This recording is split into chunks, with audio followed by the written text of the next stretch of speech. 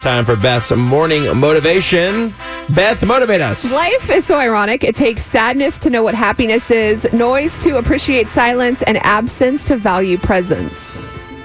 It's so true. I mean, you really have to hurt. You have to kind of hurt in a lot of ways to understand how great times can be as well. And just appreciate all the little things today. All right, great perspective right there. You can share it on your Y100 page because it's on our page right now. Share it to your friends. Spread some positivity.